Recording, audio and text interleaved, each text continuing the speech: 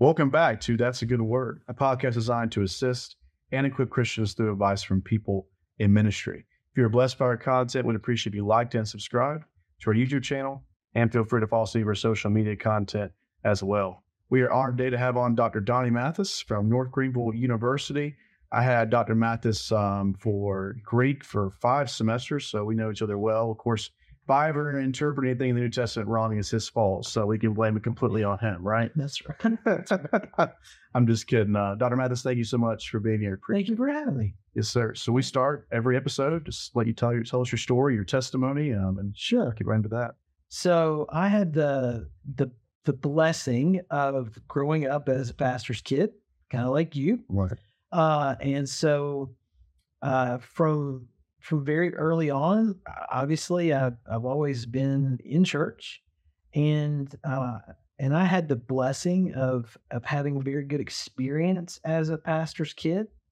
I know that's not the case for everybody, but all I ever knew were churches that cared for our family really well and loved us well. So there wasn't any kind of there weren't any kind of barriers that sometimes folks that are pastors' kids that they have as it relates to church, and particularly how that can get in the way of hearing the message about Jesus. So when I was, let's see, 7 years old, I guess, or almost 8.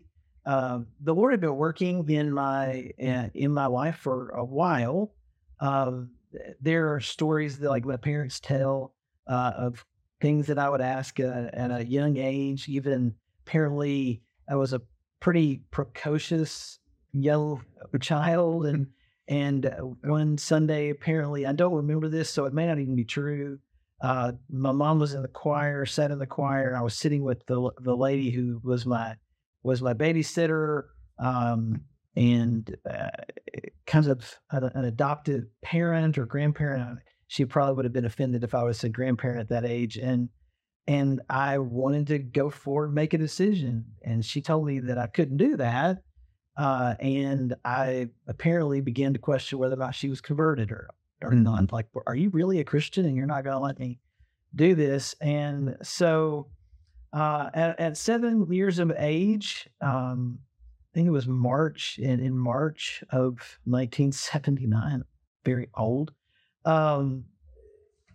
the Lord used a message that my dad preached to really sort of bring some things to bear in a new way, or a more significant way. And after the service was over, my dad and I went to his office there at the church, and I prayed to receive Christ. And so and I was baptized on April Fool's Day, which is kind of a funny thing. And I don't know that there was ever really, maybe there were a few times in my growing up years where there were questions or doubts that, was I really saved? But I didn't really, even in times of semi-rebellion or whatever you want to call it through teenage years, I don't know that I ever seriously doubted my salvation or anything like that. And a lot of that goes back to having, parents that loved the Lord and loved me and my sister as well. And then being in churches where I was taught well and cared for, and I knew that I was loved even when I was kind of unlovable, because I was pretty hyper and thought I knew a lot, and so that can be kind of difficult to deal with. And, but they were always just really, really kind. I remember teacher after teacher after teacher in Sunday school and discipleship training and RAs that just cared about us and loved us well. And so went through the high school years. I was fortunate in that, and in the, my dad was a pastor, but we really didn't move around much during my growing up years. I really lived in 2 places until I was in college. And so the place that I went to from second grade through high school, I was in the same place, same town, and that was a real blessing. Mhm. And so during I guess after my senior year of high school, I was planning to go to the University of Kentucky, and ended up going to UK. And I was pretty good at math and science, and at the time was very adamant that I didn't want to be a preacher or anything like that. And so I went to UK to be a mechanical engineer. One of the first places that I went on campus was to the Baptist Student Union, because UK at the time was 23,000 students, something like that. The town I grew up in was not that big Right. by any means. And so I wanted to find a place to fit in. Didn't really want to be a part of the Greek scene or anything like that. So I got involved there, made some amazing friends that really, really pushed me to really consider what it is that God wanted to do with my life, that pushed me to growing in Christ, even like toward reading the Bible more regularly. That during high school, that had not been a common thing. Like I had repeated a daily reading of the scriptures. And in fact, even like right before I went to college, I went on a mission trip with our youth group and was teaching fifth and sixth grade kids in a vacation Bible school. So having to read the Bible, study the Bible, and began to wonder, like, when I would read the Bible, like, is God like calling me to ministry? I don't want that. Right. So I just stopped reading the Bible. And so in my freshman year of college, I began reading the Bible again, and the same sort of thing happened. And I even had my dad come up from where I grew up to Lexington to, is this what's going on? Like, is this what I'm supposed to do? And then I would just stop reading the Bible and it would go away. But then my sophomore year at the Baptist Student Union State Convention, for some reason, I ended up not sitting with my friends. I was by myself, so maybe I was a little more focused on what was being said. I don't honestly remember much of what was being said, but in the midst of the service, it became, the Lord was working through His Spirit on me, and it just became really clear that the happiness that I wanted, the settledness about where I was going, what I was going to do, that I was hoping for, it just became really clear that until I submitted to what it is God wanted me to do, the calling that He was putting on my life, that I wasn't going to have it. Like, I was doing really well at school. I was excelling in the classroom, but I knew that there was something more. I didn't really want it to be a pastor, because I had a really good picture of what that is. Like, and I even grew up in a really great situations with great churches that loved me. It is a challenge. It's difficult. It's a life filled with a lot of really great highs and lots of pain. Yeah. I even saw a clip of somebody talking just a few weeks ago about how, most folks, and it could have been a totally made up, but it made a lot of sense to me. I think most folks lose like 7 serious, deep relationships in a lifetime, and that pastors oftentimes lose that many in a year. And how that can take a toll on you emotionally and spiritually. And honestly, it may not even been true, but it really did resonate with me, what the guy was saying. And so, so I surrendered to that call to ministry. I ended up finishing my degree in mechanical engineering at UK. And then from there went directly on to the Southern Baptist Theological Seminary in Louisville. And when I went there, this would have been in the fall of 1994, I went there with every intention of getting a Master of Divinity and going and being a pastor. I thought that's what God had called me to do. I had gotten the opportunity to preach a lot over those 2 or 3 years while I was at UK, and did summer missions every summer after, while I was in college. And I went there with the intention of being a pastor. And in my first semester, I took elementary Greek and other classes too, elementary Greek and New Testament Survey 1. It's on the Gospels. And when I got in Greek class, I loved it. I loved I loved learning how the language worked. I loved learning at a very elementary stage, obviously, like it was drinking from a fire hose. You know what that's like. Yeah. And, but I loved it. And I had a New Testament professor who,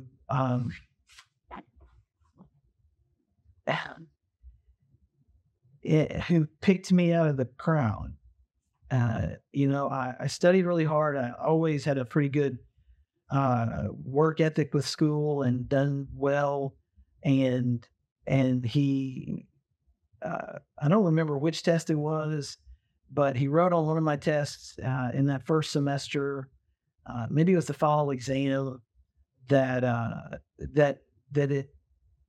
I needed to follow in the footsteps of A.T. Roberts, who's the greatest Southern Baptist scholar probably ever, and certainly the greatest Greek grammarian, maybe the greatest Greek grammarian in United States history. Like he wrote a 1,000-page Greek grammar in the 1920s, and so I was hooked. Like he may have written that on everybody's exam, but I believed in what he wrote it on mine, and he took me under his wing. We had very different views on basically everything theologically, and so I took every class I could take with him because he loved me, saw something in me, and just wanted to see me pursue that. And so I finished my MDiv in 3 years, went into the PhD program at Southern in New Testament. He was my doctoral dissertation supervisor. And then after about two years of study, he had dementia. And I ended up not finishing with him. He had to retire pretty quickly. And so I ended up finishing my doctoral dissertation on the letter to the Galatians, on the place of the title of it is Abraham and the Exile in Galatians 3, 1-14. And I got to do that with Tom Schreiner, who's an amazing New Testament scholar, Pauline scholar, and an even more godly and gracious man than he is, a great scholar. And so I graduated in 2004 in December, and was looking for a teaching position. I had gotten engaged right before Memorial Day in 2005. And I got a call like the following Monday. I didn't have a job. I got engaged, which was really not the wisest thing, but I knew that was the right thing to do, And thankfully my wife's dad said it was okay as long as I got a job. And the following Monday, Monday or Tuesday, I got a call from Dr. Walter Johnson at North Greenville University about coming and being a professor there, teaching New Testament. And I've been there ever since. Wow. It's awesome. How long have you been at North Greenville? So this is my 19th year at NGU. I've lived in Greenville County longer than I lived anywhere in my life, which is a pretty amazing thing since I am a Kentuckian to my core. Right. But I've lived in Greenville County longer than anywhere I've ever lived. Right. Awesome. A lot of people that I talk to that have been in the faith for a while, they say that one of the greatest assurances of their faith is to look back, on the time. Yeah. Imagine that, you start out, you've been through many different roles, and you probably thought of many different career paths. You probably see God working through all of that, I imagine. Oh yeah. Like even, the one of the things that like in seminary, I had no background in aside from what I had learned in church, for anything. And I had grown up in really, good, solid churches. My dad preached through books of the Bible. There was so much I didn't know, Yeah. and didn't know that I didn't know. And the work ethic, the willingness to work day after day after day after day, was something that really served me well. Like, honestly, being an engineering major can be really frustrating. There are times when you can work, hours on one problem. Right. And, just like a regular homework problem, 3 or 4 or 5 hours. Mm-hmm. And it can be really frustrating trying to figure it out. But that developed a work ethic and a stick-to-itiveness that worked really well. And honestly, I think that things building upon one another day after day after day, like you would have in a math class or an engineering class, it was really helpful, like in learning a degree, because it's not something that you can just sort of do intermittently and then cram for an exam. Right. You've got to do it every day. And that really prepared me well for where God was going to take me, even though I had never thought that. Mm-hmm. Yeah. A lot of the people you prepare now are going into a ministry position. Yeah. Going into the pastoral position. Understanding the original language is, important. Yeah. Is extremely important. I remember we were in class. You had an analogy that I thought was very good. It was that reading the Bible in English, you can still understand, obviously. Absolutely. Text, but it's sort of like kissing the bride with her veil on, something like that. I think I don't remember saying that. It was something along those lines. I believe that. But okay. Imagine there are the goal, in teaching that for students that are going to be maybe they might go into education, but a lot of them are going to be pastors or missionaries. The goal is to say, when you look at the Bible and I'm showing you these things in the original language, you want the Bible to kind of explode for them and just see things they've never seen before.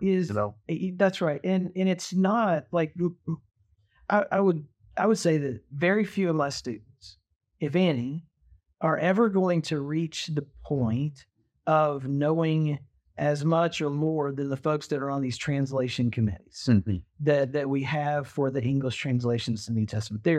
The translations that we have today are amazing. They're great, but there is always that limitation, and so it's not that that I think my students are going to know more than these folks, but being able to look at it and to compare what you're looking at, what you're seeing in the original language with what they're giving you in these different translations is a really great benefit. You can, where you can, well, for instance, like translating a particular sense of what's trying to be conveyed in a verb that's chosen. The authors or the translators, interpreters, and because every translation is an interpretation, they can't be as literal in conveying the whole sense maybe of what the author's maybe conveying, because if they did, we wouldn't be able to carry our Bibles around. Right. Because it would take too many words to get across the idea, because the languages are not like, they don't have one-to-one correspondence. Right. Verb systems work differently. They, convey different ideas. And so it's just helpful to be able to look at it, to think about it, and to ponder it a bit more deeply.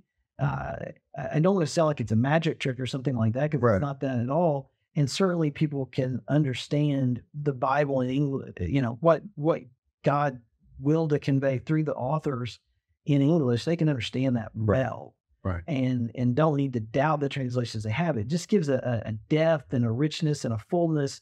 And the other thing with my students that are going into ministry, they're not probably going to have the time to keep up their vocabulary skills or to remember all of the endings that they have to memorize when they're in Greek 1 and 2. But they're developing the skills so that when they go to a commentary that deals in the original languages in a significant way, they can study it and they can understand what's being said. They can test what's being said, so that when they have different commentaries that are saying different things in a couple of areas, and they have a little bit of skill that they can draw upon to try to work through and figure out which is the best, so that they can best articulate to the people that they're trying to teach what it is that God through the Holy Spirit, or God the Holy Spirit, inspired the biblical authors to write to a group of people that needed to hear that message. And the fact of the matter is that there are people in churches that still need to hear that same message. Right. And so to be able to understand it, to articulate it, and to have all the tools that they need in their tool belt to do it is just a great gift, to be able to look at the scriptures in their original language. And I love being able to give my life to that. Yeah, definitely. Definitely. Awesome. And have students like you. That's right. Thank you. Yeah, I learned a whole lot. I can say that without reservation. I learned a lot, and it's kind of like the deeper you get, the thirstier you get, kind of thing. Absolutely. The further you get in the scriptures, the more you want to know. Absolutely. Certainly, I wouldn't. People that there's certain people that in their salvation experience, it's simple. It wasn't very, but I think for every Christian, there should be that desire to go deeper. Everyone's going to go to different lengths. Right. Absolutely. But, when I tell people, the reason I don't think that, I think sometimes that in churches we get this wrong idea that the Bible's boring. And that's just not. Yeah. I think every time I study the Bible, it's exciting. I learn something new every day. And especially when you understand the gospel as holistically, this whole picture of Genesis to Revelation, this whole storyline. Absolutely. And you start connecting dots. Absolutely. That really helps in a big way. Absolutely. And, when people say that the Bible is boring, I wonder if they really ever actually read the Bible. Mm-hmm. And I think that what you said there about having the understanding the big picture of the whole of the story is really, really essential. Because one of the things that happens a lot of the times in the way that we study the Bible, and the way that we're taught the Bible in church, or at least the way, I was growing up, is it's real easy to get focused in on one paragraph of a letter of Paul, or one story, or 2 or 3 or 4 stories from the life of Jesus, or 2 or 3 or 4 stories from, Judges or Kings. And oftentimes they leave out the more interesting stories, the more PG-13 stories, and for good reason, for 7 girls, right? But we don't see how it's all connected, and we kind of can miss the forest for the trees. Mm-hmm. But when we begin to see, particularly folks that like to read fiction, even though the Bible obviously happened, that there are lots of folks that I've met over the years that really like to read fiction, like to read nonfiction, love to read, but then when it comes to looking at the scriptures, they freak out. Either they think that studying the Bible is a magic trick, or that they're not smart enough, or that they just don't know enough, like all kinds of sort of hurdles that people put in their way, when really reading the Bible is a lot like reading any other book. Right. It's more important. It certainly is true in everything that it claims. Yes. Yeah. But for whatever reason, the skills that folks used to read in their everyday lives, they don't think that they translate to reading the Bible, and they really do. Mm-hmm. And so part of it, I think, is we get too focused on one story and don't see the big picture. Because if there's a story that doesn't make sense in one of the narratives, and there are plenty of them that are like, why is this in the Bible? This is weird, or strange, or or a genealogy or something like that. Like, why is this here? But if we can see it on that bigger scale of creation, and then the fall, and then the story of frustration in the Old Testament, like God is has called Abraham and his family to be the ones through whom, God's blessing, and ultimately I think that's the blessing of his presence, that his blessing is going to come to all the families of the earth. Well, if you can then look at the story of Israel and recognize the story of Israel is the story of the outworking of this promise. Yeah. So that when they go into the promised land and God chooses to place his name at a place, and there's a bit, eventually they build the temple. This is where God's dwelling in the midst of his people. He's reigning and ruling in heaven, and this temple is the intersection of heaven and earth, and so these people in this place are to be the ones through whom the blessing of this God goes to all the peoples around them. And then you see that, well, actually they're not worshiping this God. They're worshiping the other God. Yeah. Well, that makes a lot of sense of this and why this is a problem. And the foreshadowing that you see in fictional literature, you begin to see in this historical narrative that's telling a real story about real people that lived and died and had families, that you can see, oh, well, Israel's given themselves a king. Like in our church, we all this year we've gone through 1 Samuel and 2 Samuel, and now we're into 1 Kings. And man, there's some bits of interesting Sundays. So like, I don't know how he's going to preach for this is the narrative. But when you see it on this bigger scale, you can say, oh, like in Judges, the very end, it says there was no king in Israel and everyone was doing what was right in their own eyes. And now at the beginning of, 1 Samuel, and they said, we need a king. Right. What they're saying is, look, God's like good enough. Like, we want a king like the other nations. Right. Well, that'll like set off sirens in our ears. Yeah. This is not going to really work good at all.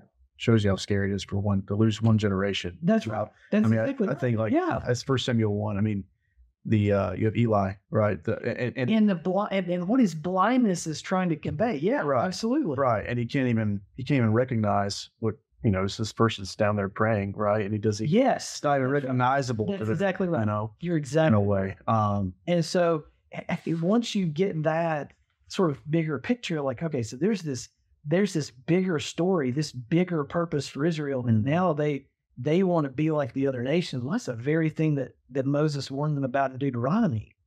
Like Deuteronomy is just, 30-some chapters of warning about you're going to get in this land and you're going to get fat and happy. Yeah. Don't do that, because when you get fat and happy, you're going to worship other gods, and that's going to lead to you getting booted out, just like the nations you're going to run out.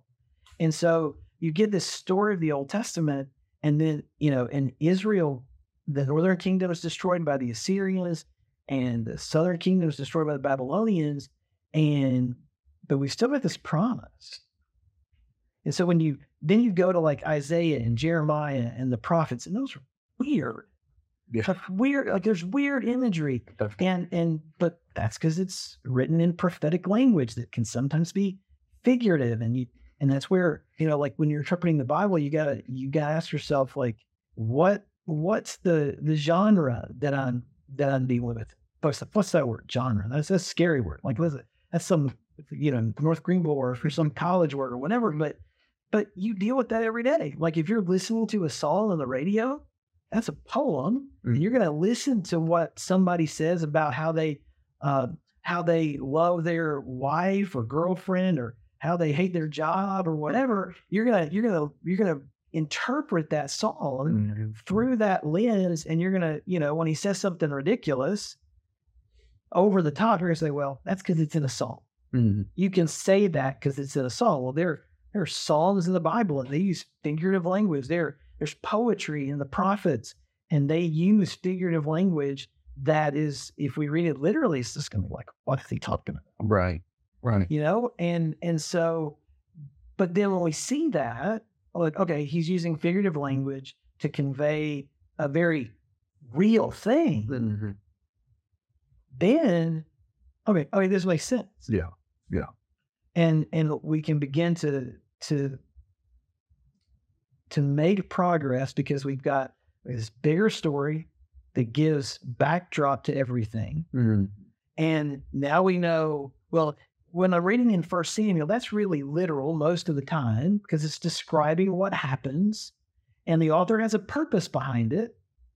Yet every story has a purpose that fits into the larger whole. And then, and a lot of times they're going to give us at the beginning or the end of the book kind of the clue into how to look at every one of those stories. Right.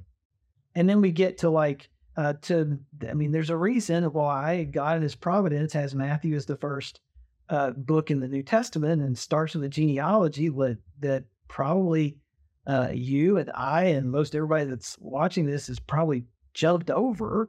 Like, let's get to the real stuff. Right.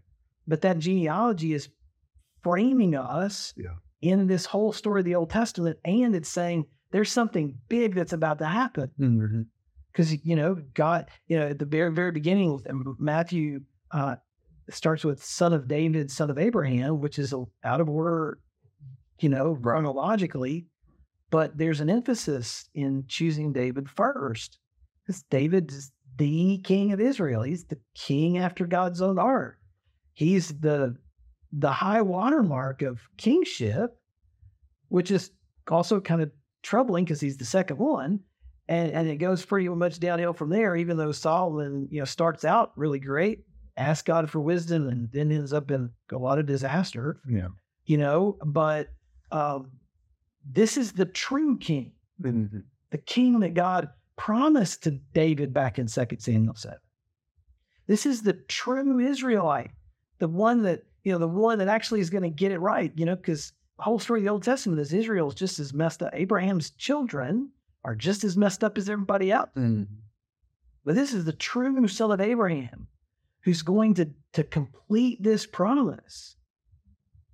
So that's why, like, when I get to Galatians 3 and it talks about, Abraham believed God and it's credited him as righteousness, that Paul is telling the Galatians, who are Gentiles that are being enticed to go back to Judaism, that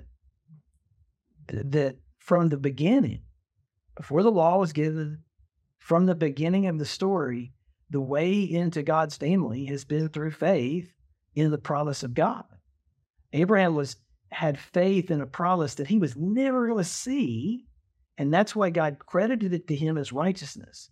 He declared him right before him because he believed in God's promise. And the benefit that the Galatians had is they don't have to look for something to happen in the future. God's already done it in the death and resurrection of Jesus. Right. That it's not faith in the promise not completed. What he's saying is you need to have faith in the promise that was completed in the death and resurrection of Jesus. You need to have faith like Abraham. Yeah. And it's always been about faith. It's never been about earning or keeping the law. The law in the Old Testament was never the means by which anybody entered into God's people. Mm-hmm. In Exodus 4, Israel is called God's son. He's adopted them as his children before he ever gets to Sinai, before the Exodus ever happens. And so Paul in Galatians is just giving them a proper perspective on the whole story to say, being a part of God's people has always been about faith. Mm-hmm. A faith that transforms, but it's been about faith. So picking up the law as the governing document of life and thinking that it's going to be a means of getting to the end of the road is just out of bounds, because now the Spirit that was promised on the other side of the exile has been given. The Spirit dwells in you. So now you walk by the Spirit and you won't gratify the desires of the flesh. Right. Now, we all feel like rules are easier because we can, they're in print. Yeah. But what he's getting at is the way to obey the things that are in print is by walking in the power of the Spirit who empowers you. The way it's described in Deuteronomy and in Jeremiah 31 and Ezekiel 36 that he's going to circumcise your heart, is the way it's in Deuteronomy, or he's going to write the law in your heart in Jeremiah, and in Ezekiel, he's going to replace your hearts of stone with hearts of flesh. Well, what Paul's saying is that's what's been done when you were converted. Right. You have a new heart. Right. You have a spirit that is empowering you for obedience. Mm-hmm.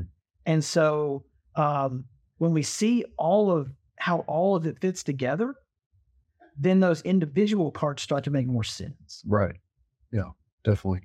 And I think you've highlighted a very important point, is so much of understanding the New Testament and the storyline is, and just Paul's letters, is the New Testament use of the Old Testament.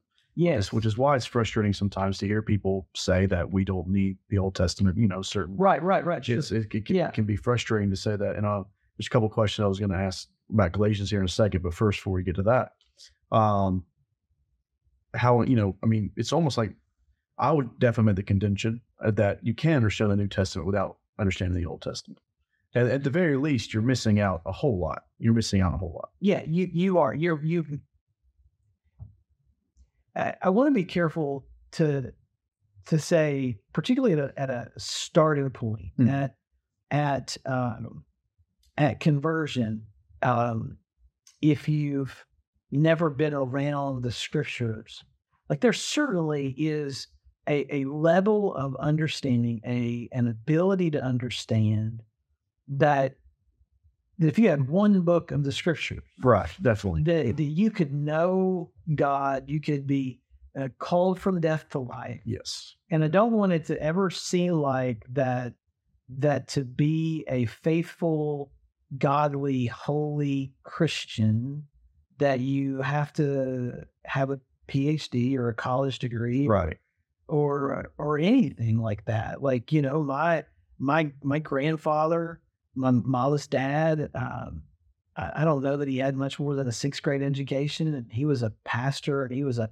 faithful, godly pastor. And at the end of the day, the work of God in someone is way more important than their education. Certainly, yeah, sure. But at the same time, when we have the opportunity to learn and to use various tools to sharpen our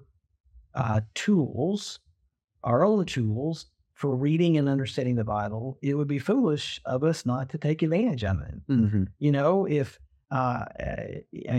you can look at me and tell that I'm not really outdoorsy or have worked very hard outside, but I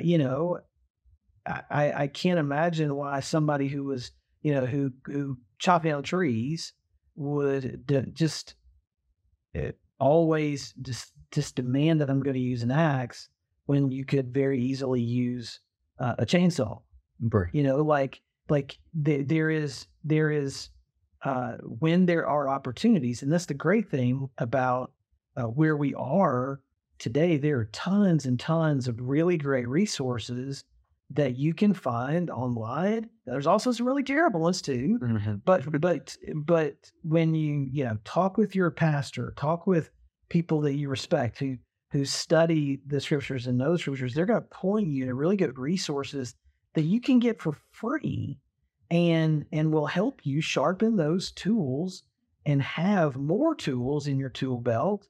Because that's another thing, like I have friends that do woodworking and things like that just seem impossible to me, like with the few tools that I have.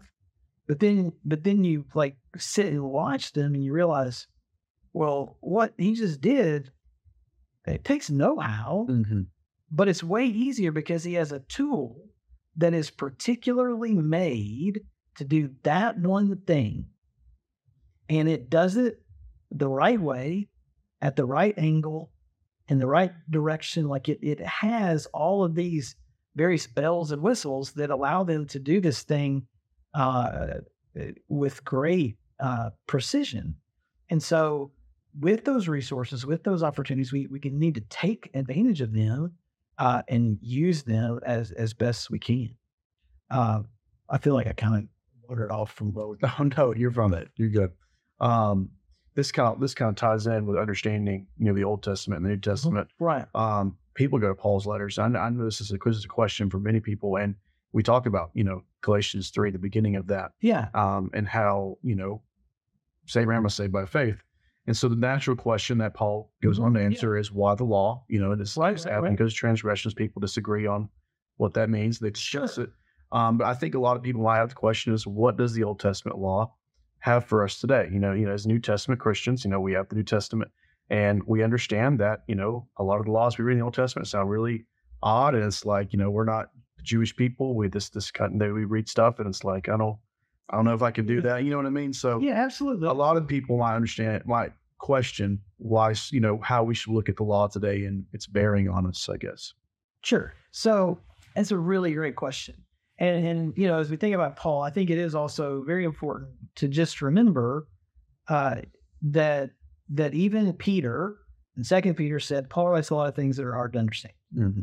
So if one of the apostles who walked with Jesus writes in a letter to a church, yeah, Paul's tough to understand, we should take some comfort in that. Right. But along with that, the other thing also that he says is pretty amazing. Very early on in the life of the church, he said, but he also says, which ungodly people, and I'm paraphrasing this, twist essentially to their demise, mm-hmm. like they do the rest of the scriptures. So like when we read scriptures, the word scriptures in the New Testament, and it's talking about the Old Testament. But like here, like maybe 35, 36 years after the death of Jesus, Peter is saying already, like this is scripture. This is on a level with, the same authority as what we have in the Old Testament scriptures. Right. It's a pretty profound thing. Right. So the law. Well, first of all, I think it's important to get, and we've talked about this a little bit already, a perspective on what the law was intended to accomplish. Mm-hmm. Because we have this difficulty that arises in Exodus. So yeah, they're brought out of Egypt with a mighty hand and outstretched arm. God shows that he is more powerful than the gods of the Egyptians. Mm. It's a pretty, this is where having the resources to understand about what were the Egyptian gods? What did they think about these gods? What did their gods look like? Like they have these manifestations of them, which is significant because they have all of these various pictures and odd sort of hybrid creatures that are really strange. Yeah. That they thought were their gods, and they made images of them and they bowed down before them. But yet the God of Abraham, Isaac, and Jacob, you don't make images of him. Mm-hmm.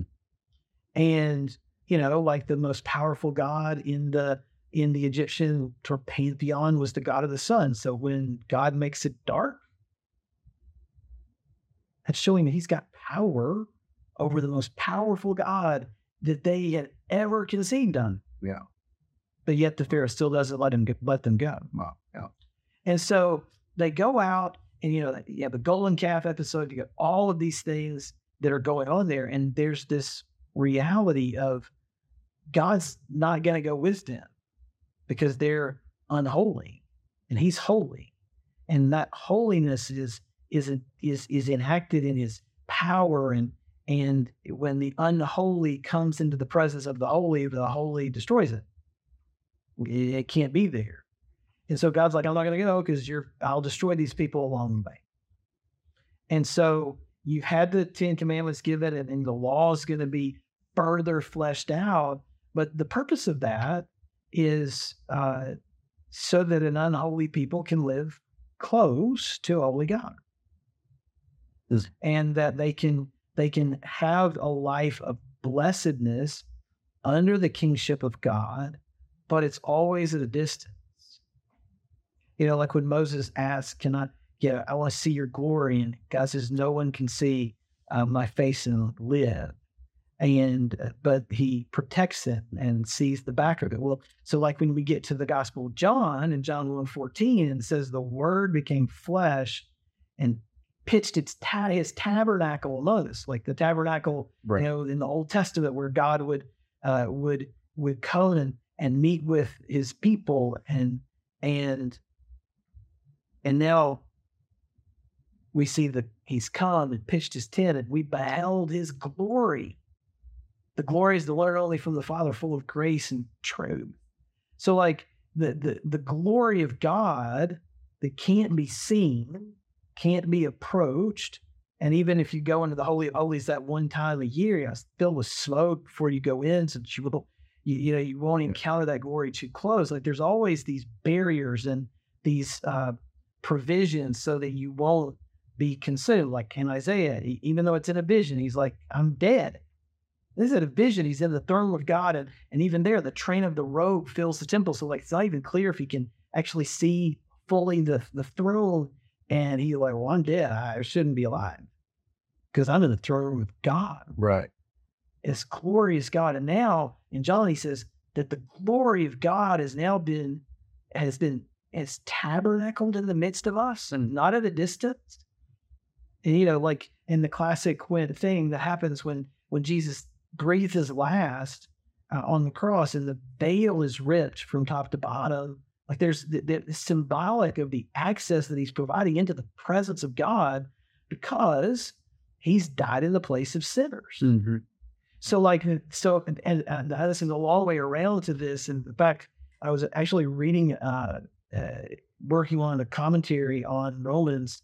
I actually sent in for the final edit last night. I was doing some final work and reading in Tom Schreiner's commentary on Romans, and he was talking about how in the death of Jesus, the sacrificial system, and the writer of Hebrews says this as well, right, over and over again, that the need for sacrifice, because the sacrifice was a provision of the law to let unholy people into a little closer to the presence of God. Mm-hmm. You sacrifice for, but even if you think about it, unintended sins. How many of our sins are accidental? Right. And there is no sacrifice in the law for idolatry, and wasn't that kind of the biggest deal that Israel had? Mm-hmm. Yeah. So now you've had a perfect sacrifice, like the writer of Hebrews talks about, one time, dies for sin, and makes any other need for sacrifice redundant. It's passé. Yeah. Because the sacrifice has been made by Jesus, and it's in Romans 3, where God can be just. He's dealing with sin. He condemns sin in the flesh of Jesus. And so God is just in the way that he deals with sin, but he's also the one who can declare righteous. He can justify the one who has faith in Jesus. Because not only did Jesus take away God's rightful wrath against sin, the punishment on sin that is carried away in the death of Jesus, and he rose from the dead, conquering our two greatest enemies, sin and death, in one fatal swoop. He conquers it and is resurrected in glory. And that's why we have Romans 8. He says, there's therefore now no condemnation for those who are in Christ Jesus, for the law of the Spirit of life has set you free in Christ Jesus for the law of sin and death. Like there is victory, and that happens because Jesus has been raised and he gives his Spirit, and the Spirit intercedes. And now when we get to the end of it, end of chapter 8, like there's nothing that can separate us from the love of God that is ours in Christ Jesus. And it all happens because in the death of Jesus, the sacrificial system had been pointing in this direction. Maybe they didn't necessarily recognize it, but in God in his providence and this is the way the writer of Hebrews is describing it, is like the blood of lambs and bulls and goats is not going to accomplish anything lasting. But when the perfect lamb dies, he dies once for all. The wrath of God against sin is removed. Victory over death is provided in the resurrection of Jesus, so that those who believe in him, what's true, this in Christ language that you see in Romans 6 and you see it in Ephesians and Colossians, that what is true of Jesus in 1 Corinthians 15 about the resurrection, Right. what's true of Jesus is going to be true of those who belong to him, who are in him. So that's why you have like in Romans 5, the in Adam, in Christ. Those are the two groups of people in the world. You're either in Adam or you're in Christ. If you're in Adam, you're under God's wrath. If you're in Christ, the sacrifice for your sin has been made. You have been declared right before God. You have the righteousness of Jesus and the guarantee of the resurrection. And so like, as it relates to the law, in the death of Jesus, all of the sacrificial system becomes redundant. Mm-hmm. It becomes unnecessary. The question that they're dealing with a lot in the New Testament, in Paul's letters in particular, is what's the place of the food laws and circumcision? Yeah. So like in Galatians, you've got a people who have started down this journey of faith through faith in Jesus alone. So like Galatians 3, 1-5, where Paul talks about, it's a kind of a classic preacher thing, I think. I want to ask you one question. He asks like 5. It's just the famous last words, like, this is my last point kind of thing. And so he's up, and how did you start this journey? How did you start down this road? Was it by the works of the law or hearing with faith, hearing and believing? You could translate it in a number of different ways, and certainly folks have. But the obvious answer is, well, you heard the message about Jesus. You believed in Jesus. And that's how you started down this journey. And he's shocked that you've started down this journey. You've received the Spirit, which is like in the book of Acts and really all throughout the New Testament, from Acts to Revelation, like having the Spirit means you're a Christian. You've got the Spirit. I know that. I was there when it happened. Right. Why do you think that you're going to get to the end of the journey on the last day when you stand before God in a way that's different than the way you started the journey? And he's saying you're not. But their whole concern is, how are we going to live now? Because, like we were saying a minute ago, he says there in Galatians, it will walk by the Spirit, you won't gratify the desires of the flesh. And that's really kind of open-ended, right? Right. And how do we know? Well, the Spirit, if you're walking in the Spirit's going to tell you, this is sinful, don't do it. Mm-hmm. The fruit of the Spirit, love, joy, peace, patience, kindness, goodness, faithfulness, gentleness, self-control. Like if that fruit is displayed in our lives, by virtue of displaying that fruit, we're not going to break the law. Right. And so like the food laws, you have like in Mark 7, Mark makes an aside. It's one of my favorite passages in the gospel. And it's a little aside that Mark made. It was, thus Jesus declared all foods clean. So now we can have cheeseburgers. We can have shrimp and all those, foods that are really great. Yeah. Because he's declaring those clean. And then you get like to Acts 10 and you have this whole interesting story of Peter and having the vision. I've never eaten anything unclean. And then he goes to Cornelius' house and he's beginning to understand, well, this is not ultimately about food. It's about people. God's declaring the Gentiles clean. And just like God's declaring the Gentiles clean, Gentiles who believe, like Cornelius, is also declaring these food laws as unnecessary any longer. Mm-hmm.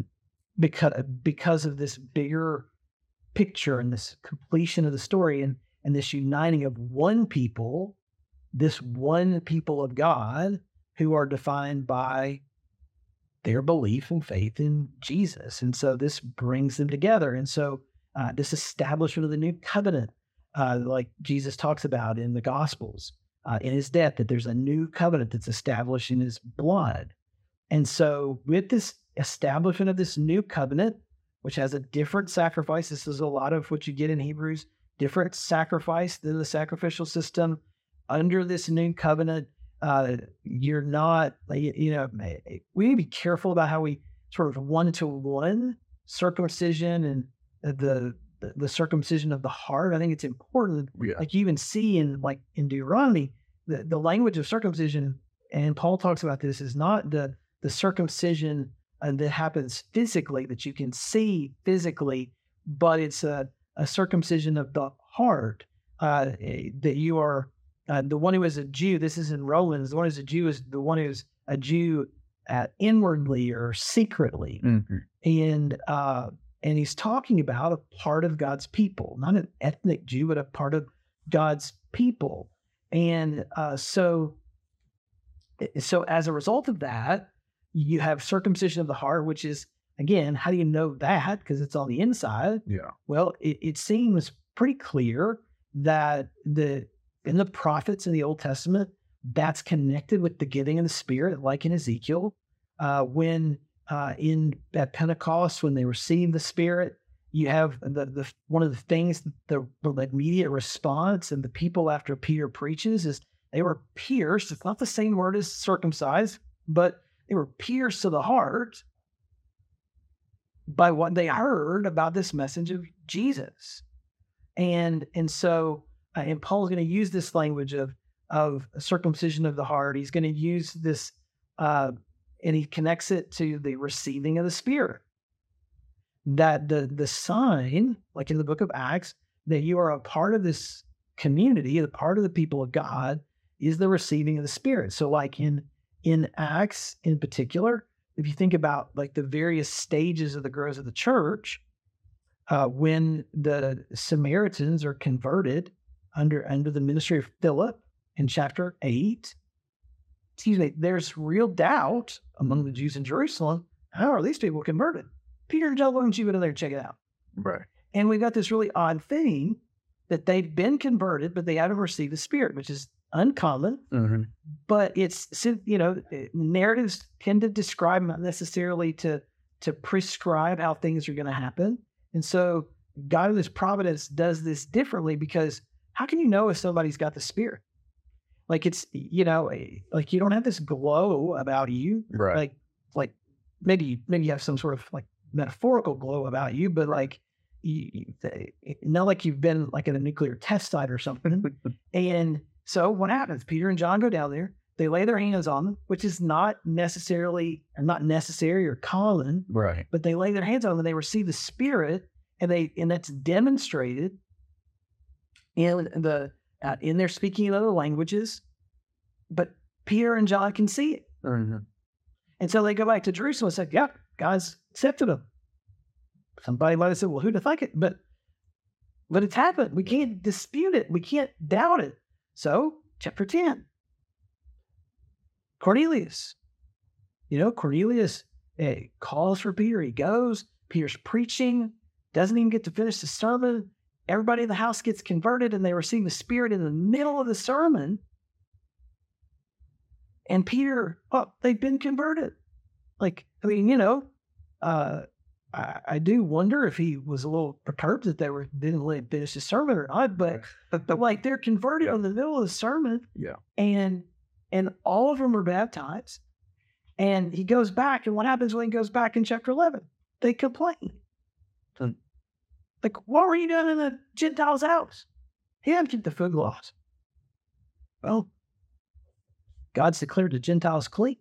And those food laws really served to separate and differentiate the Jews from the Gentiles. It was a way to demonstrate their separateness. And now that's been transcended. And so the Gentiles have been brought in. Would that have surprised them? Yeah. Yeah.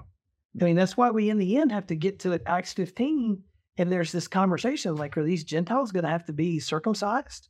They're going to have to keep the food laws? And they recognize that through their experience and the work that God had done, that God was saying in this new era of salvation history, this new stage of the big story, it started in Genesis 1.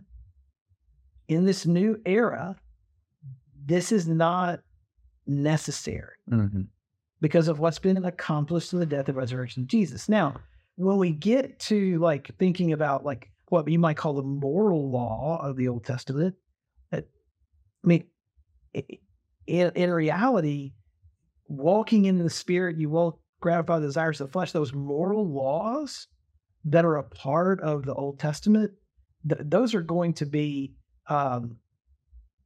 kept even more stringently in an odd way because you're not necessarily looking at them specifically. Right. Sure. And it certainly is the case too, like with there are numerous laws from the Old Testament that Paul's going to bring up in his letters to talk about how people are to live together in community. You know, love God, love your neighbor. Don't commit adultery. Right. You know, those are Old Testament laws that don't change. But if you walk in the Spirit, you're not going to break those, even if you didn't have them. Mm-hmm. Yeah. So, in a way, I think you could say that the moral, ethical teachings of the Old Testament are still at work. But I think ultimately the reason for that is because of the character of God that doesn't change. Mm-hmm. And he knows what's best for our living in community, and those laws for living in community, those are not going to change. Right. So maybe that answers the question. Yeah, we talk about the importance of understanding Paul's letters. I think one thing, obviously making sure we understand that he's using the Old Testament, but also I know, speaking to specific audiences. And these are letters to people, Yes. and oftentimes they're different audiences. Some people argue, some letters are circular. They're doing a whole different bunch of churches. Some are just specifically to Gentiles. Right. Some maybe a mix of Jews and Gentiles. Is that something you try to stress to people when you're reading the letters of Paul? This is an audience, Absolutely. And that is super, super beneficial. And, and maybe I wasn't listening when I was a kid, which is certainly possible. I don't know that I ever really thought a lot about, and really even up to going to seminary, honestly, thought a lot about what was going on in the circumstance of the writing of the letter. Mm-hmm. I would read the Bible and then just try to apply it to my life and try to come up with some, theological truth that really was not connected to anything that other than me. Mm-hmm. Right. Which could have been probably dangerous because I was maybe finding what I wanted to find to sort of get what I wanted to get. Yeah. And so in learning about, and it's one of the benefits, like, while I'm not a huge fan of study Bibles necessarily, because we can depend on study notes too much when we're reading, I am a big fan of the fact that most study Bibles tell you a little bit about the background of the book. Right. Give you a bigger picture view of the book, like, a 30,000 foot view of the whole thing. That can be really helpful because you're right. Like Paul writes Romans to a different group of people than he writes Galatians. And they're a different group of people that live in Corinth. And so having those introductory materials at the beginning of a letter in your study Bible, or finding good resources that you can find online, or even purchasing a Bible dictionary that tell you a little bit about the background and circumstance, can be really, really helpful for understanding stuff that Paul says, because he's addressing really specific problems.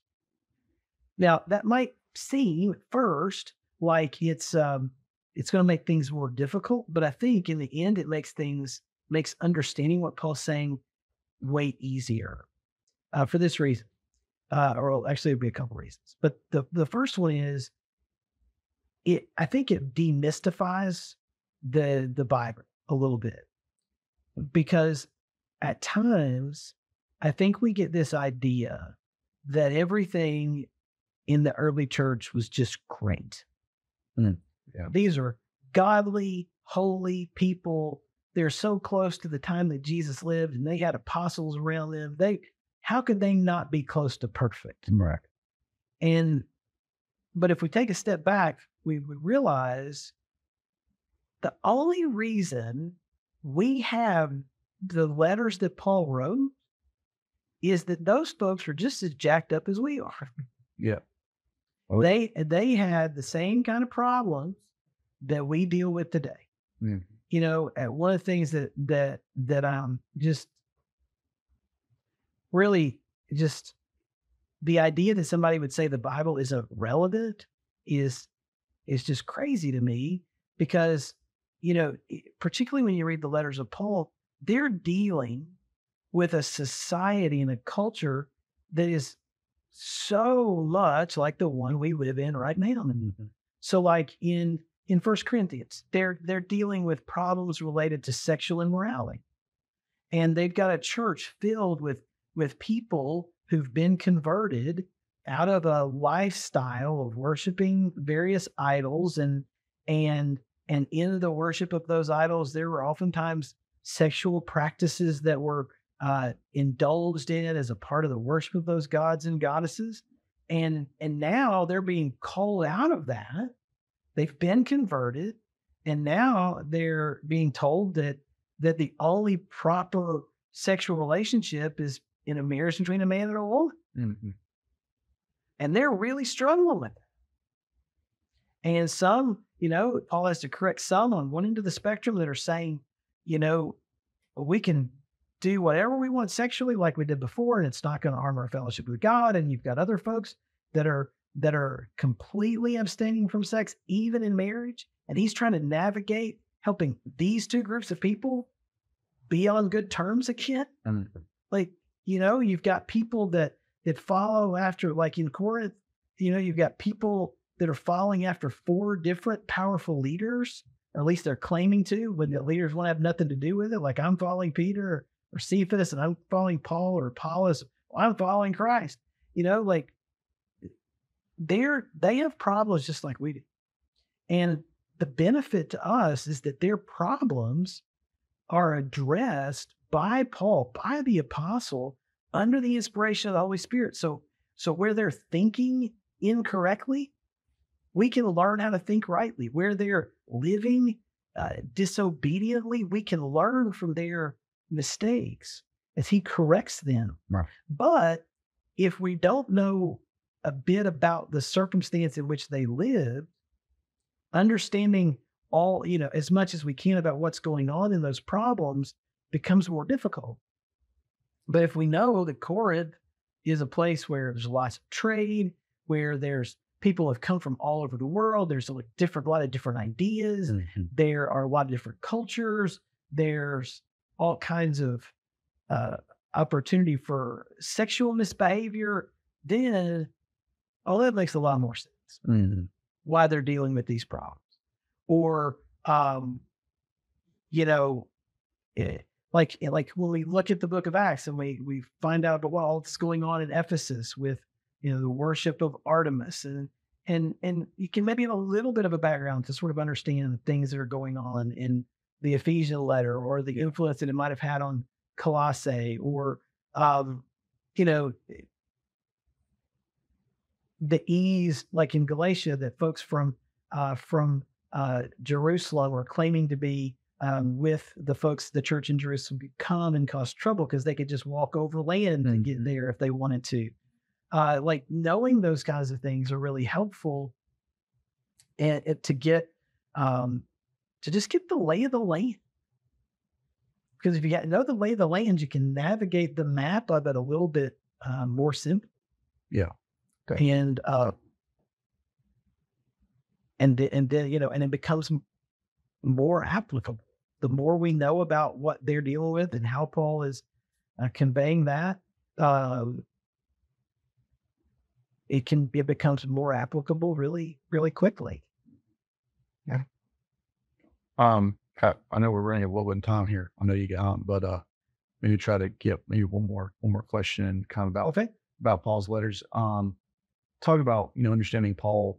There is a lot of times where he's talking about different things like sanctification, Mhm. justification, glorification, like different things, Yeah. different parts of the Christian life.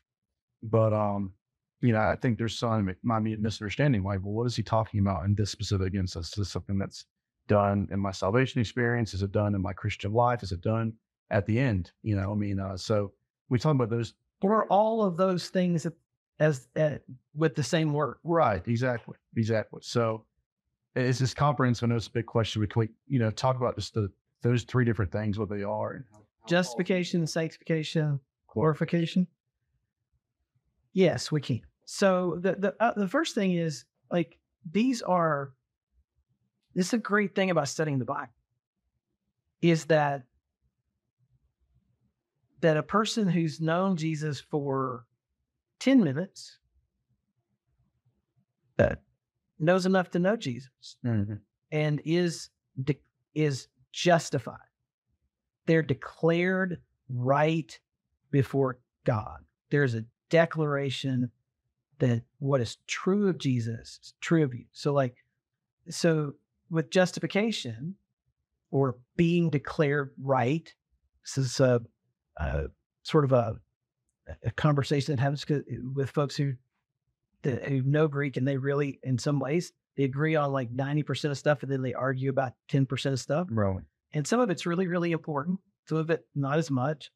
And it's always fun, frankly, to people like me, I guess. But so justification is a legal declaration in the law court that when someone places his or her faith in Jesus, and they believe that Jesus died for them, like Paul says in Romans 10, they confess with their mouth that Jesus is Lord, and they believe in their heart that God raised him from the dead, they're going to be declared right by God immediately. Amen.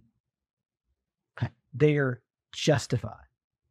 They are declared right in the law court.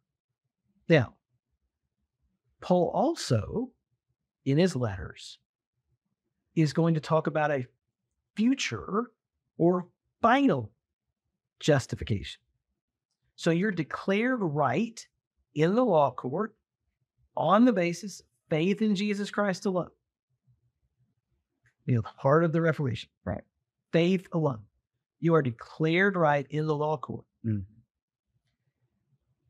On the last day, we will stand before the King, and that justification that is declared at the moment of salvation will be ultimately and finally enacted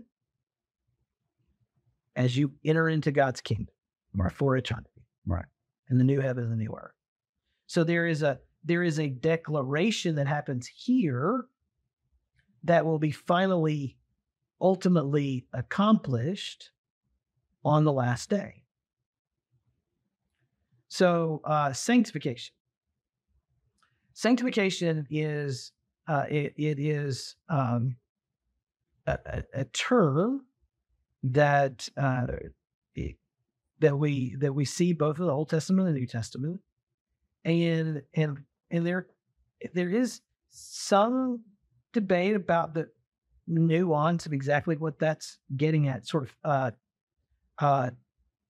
with the terminology. Theologically, there's maybe less debate, but the term, like in Hebrew, it's either talking about being set apart or being consecrated.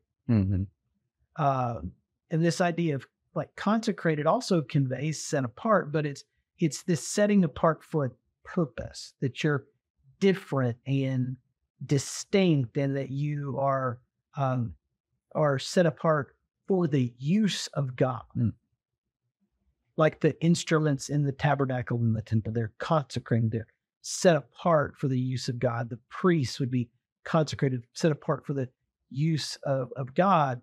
And so sanctification is, the way that Paul describes it in the New Testament, is a process that begins when you're declared right by God and will continue on until the final justification on the last day. And it is the process, theologically, it would be described as the process of becoming more conformed to the image of Jesus. So like when Paul talks about in Romans 12, therefore, in view of the mercies of God, so think about like in light of what Paul's talked about in chapters 1 through 11, about what has been accomplished in justification, what God has done to show his mercy, to make them a part of his family, to declare them right in the law court, to fulfill his promises to the Jews and to the Gentiles, to set them free from the power of sin and death, to all of those things. In view of all of those mercies of God, present your bodies, your whole selves, as living sacrifices, which is strange, right? Because sacrifices are dead, but you're, resurrected just like Jesus is, even now. We'll get to that in a second. As living sacrifices, holy, set apart, consecrated, sanctified, Right. which is and this is where the translations will take it differently. Like the King James will say, which is your reasonable service or something like that. Or other translations will say spiritual act of worship. It's really interesting that there's such difficulty over the way to convey that in English, because the word that's translated as spiritual in many translations is also talking about rationality in other circumstances.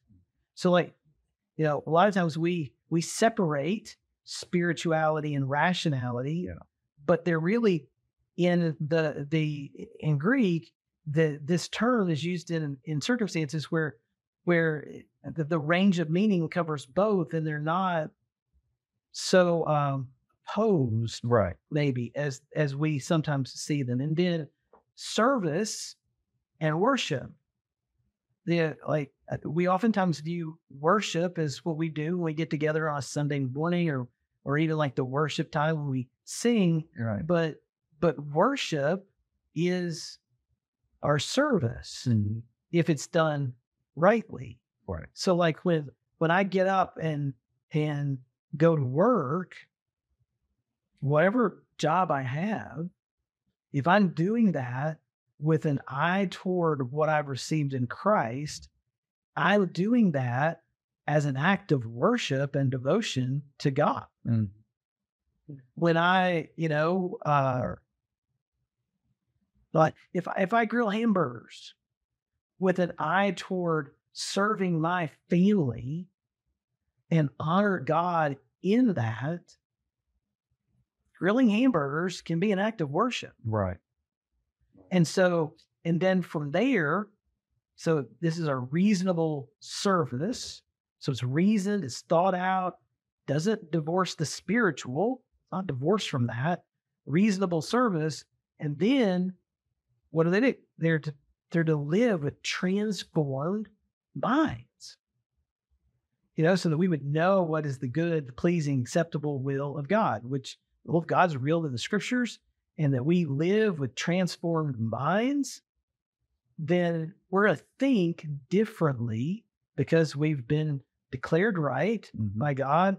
We've had our hearts of stone replaced. We've been, there was another word you didn't use, like regenerated, like born again. Born, it's a really interesting play on words in John. Born again, born from above. He's trying to sort of rattle their cages a little bit, I guess. Like we've been regenerated, and that begins this process of sanctification, of becoming more like Jesus, conformed to his image, thinking in transformed ways. And that's a process that takes place over the course of life. In fact, you will appreciate this because you like to play golf. It's the way we bonded, initially in class, because you got to find the ways to bond with Greek students so they don't quit. And I'll never forget, I was in systematic theology class at Southern Seminary, we were talking about this doctrine. And the professor went to college with Jerry Pate. Now, we're skewing old here, but I won at least one major, played golf at the University of Alabama, and he said that they went out playing golf, and Pate was known for his temper, I think, at least part of his career. And they were playing golf when they were in college, and he said Pate hit it 250 yards to the right side of the fairway, and I hit it over by the trees, and I was really happy. And he was fuming because he wanted the ball to be on the left side of the fairway so it would have an angle into the green. And he said, this is a picture of sanctification. I am a novice golfer. I hadn't played golf very long and maybe not very athletic. The fact that he could find his golf ball was a win. Right. Because he's been on this journey a really short period of time. But Pate was going to be a professional golfer. And he was trying to shoot in the 60s. He was trying to get better. And it wasn't that my professor wasn't trying to get better. He just hadn't done it as long. And so the thing that what he was trying to convey is that the reality is all of us are on different journeys. And when we're at the beginning of the journey, we may spray it to the right or to the left, and we may fall in the ditch. We need people around us who've been traveling the journey longer than we have to get us out and clean us up and help us to continue on the journey. And what he was getting at is, Pate had been on this journey longer. Well, there are lots of Christians that have been on the journey way longer than you or I have been on that journey, and they're more holy than we are. Now, so when some sin comes into their lives, that we who are further back on this journey, way earlier in the journey, look at that thing that they're frustrated with and they're struggling with, and they're praying that God would deliver them from. We're thinking, man, that's nothing. What in the world is he agonizing over that? Let this beam come out of my eye, Like I'm the one that's got problems. You have problems. I got problems. Right. I need the Lord to fix these problems. And the point that he was trying to make is the journey of sanctification is never finished until the day you die or Jesus comes back. Because the closer you get to Jesus, the more you become like Jesus, the more apparent things that somebody who hadn't been on the journey as long or advanced along the road in the journey as much, they're like, what in the world is he talking about? But the more we become like Jesus, the less satisfied we're going to be with where we are in the journey. And that is the process of sanctification. Because at the end of the day, the closer we get to Jesus, the more we realize we are not Jesus. Yeah. And that's why the journey's never ended. That's why studying the scriptures really should never get old. That's why there's always something new to learn. Not that's different, but that deepens your understanding or puts two dots together, or that you didn't see how they could be connected. And you begin to see how things fit in ways that you didn't before. Or maybe weren't prepared to understand until you've gone down the journey a little bit more, until you face more suffering. That's a great teacher. Like Paul talks about that a lot in Romans 8. Like there's this glory in Romans 8, that there's nothing that can separate us from the love of God that is ours in Christ Jesus. But he also has to talk about that he doesn't think that the sufferings of this present time are worth comparing with the glory that will be revealed. And he talks about we are being slaughtered, but yet we're more than conquerors. Like the journey of suffering to glory is necessary. Mm-hmm. It's a part of that process of sanctification. And so glorification is the realization of this new life that begins in regeneration. Glorification is when what Paul talks about in 1 Corinthians 15, when the corruptible takes on incorruptibility, when this body is transformed and we receive a spiritual body. There's a physicality to it, because Jesus' body in the resurrection had physicality to it, but it was different. Wasn't able to sin. I mean, Jesus certainly never sinned in what he did, thought, or said, but like when we receive it, we will no longer be able to sin. We will know Jesus as we are known by him. Glorification is when the resurrection life that we know in miniature, in slivers, in various victories along the way, becomes actualized and realized in its totality.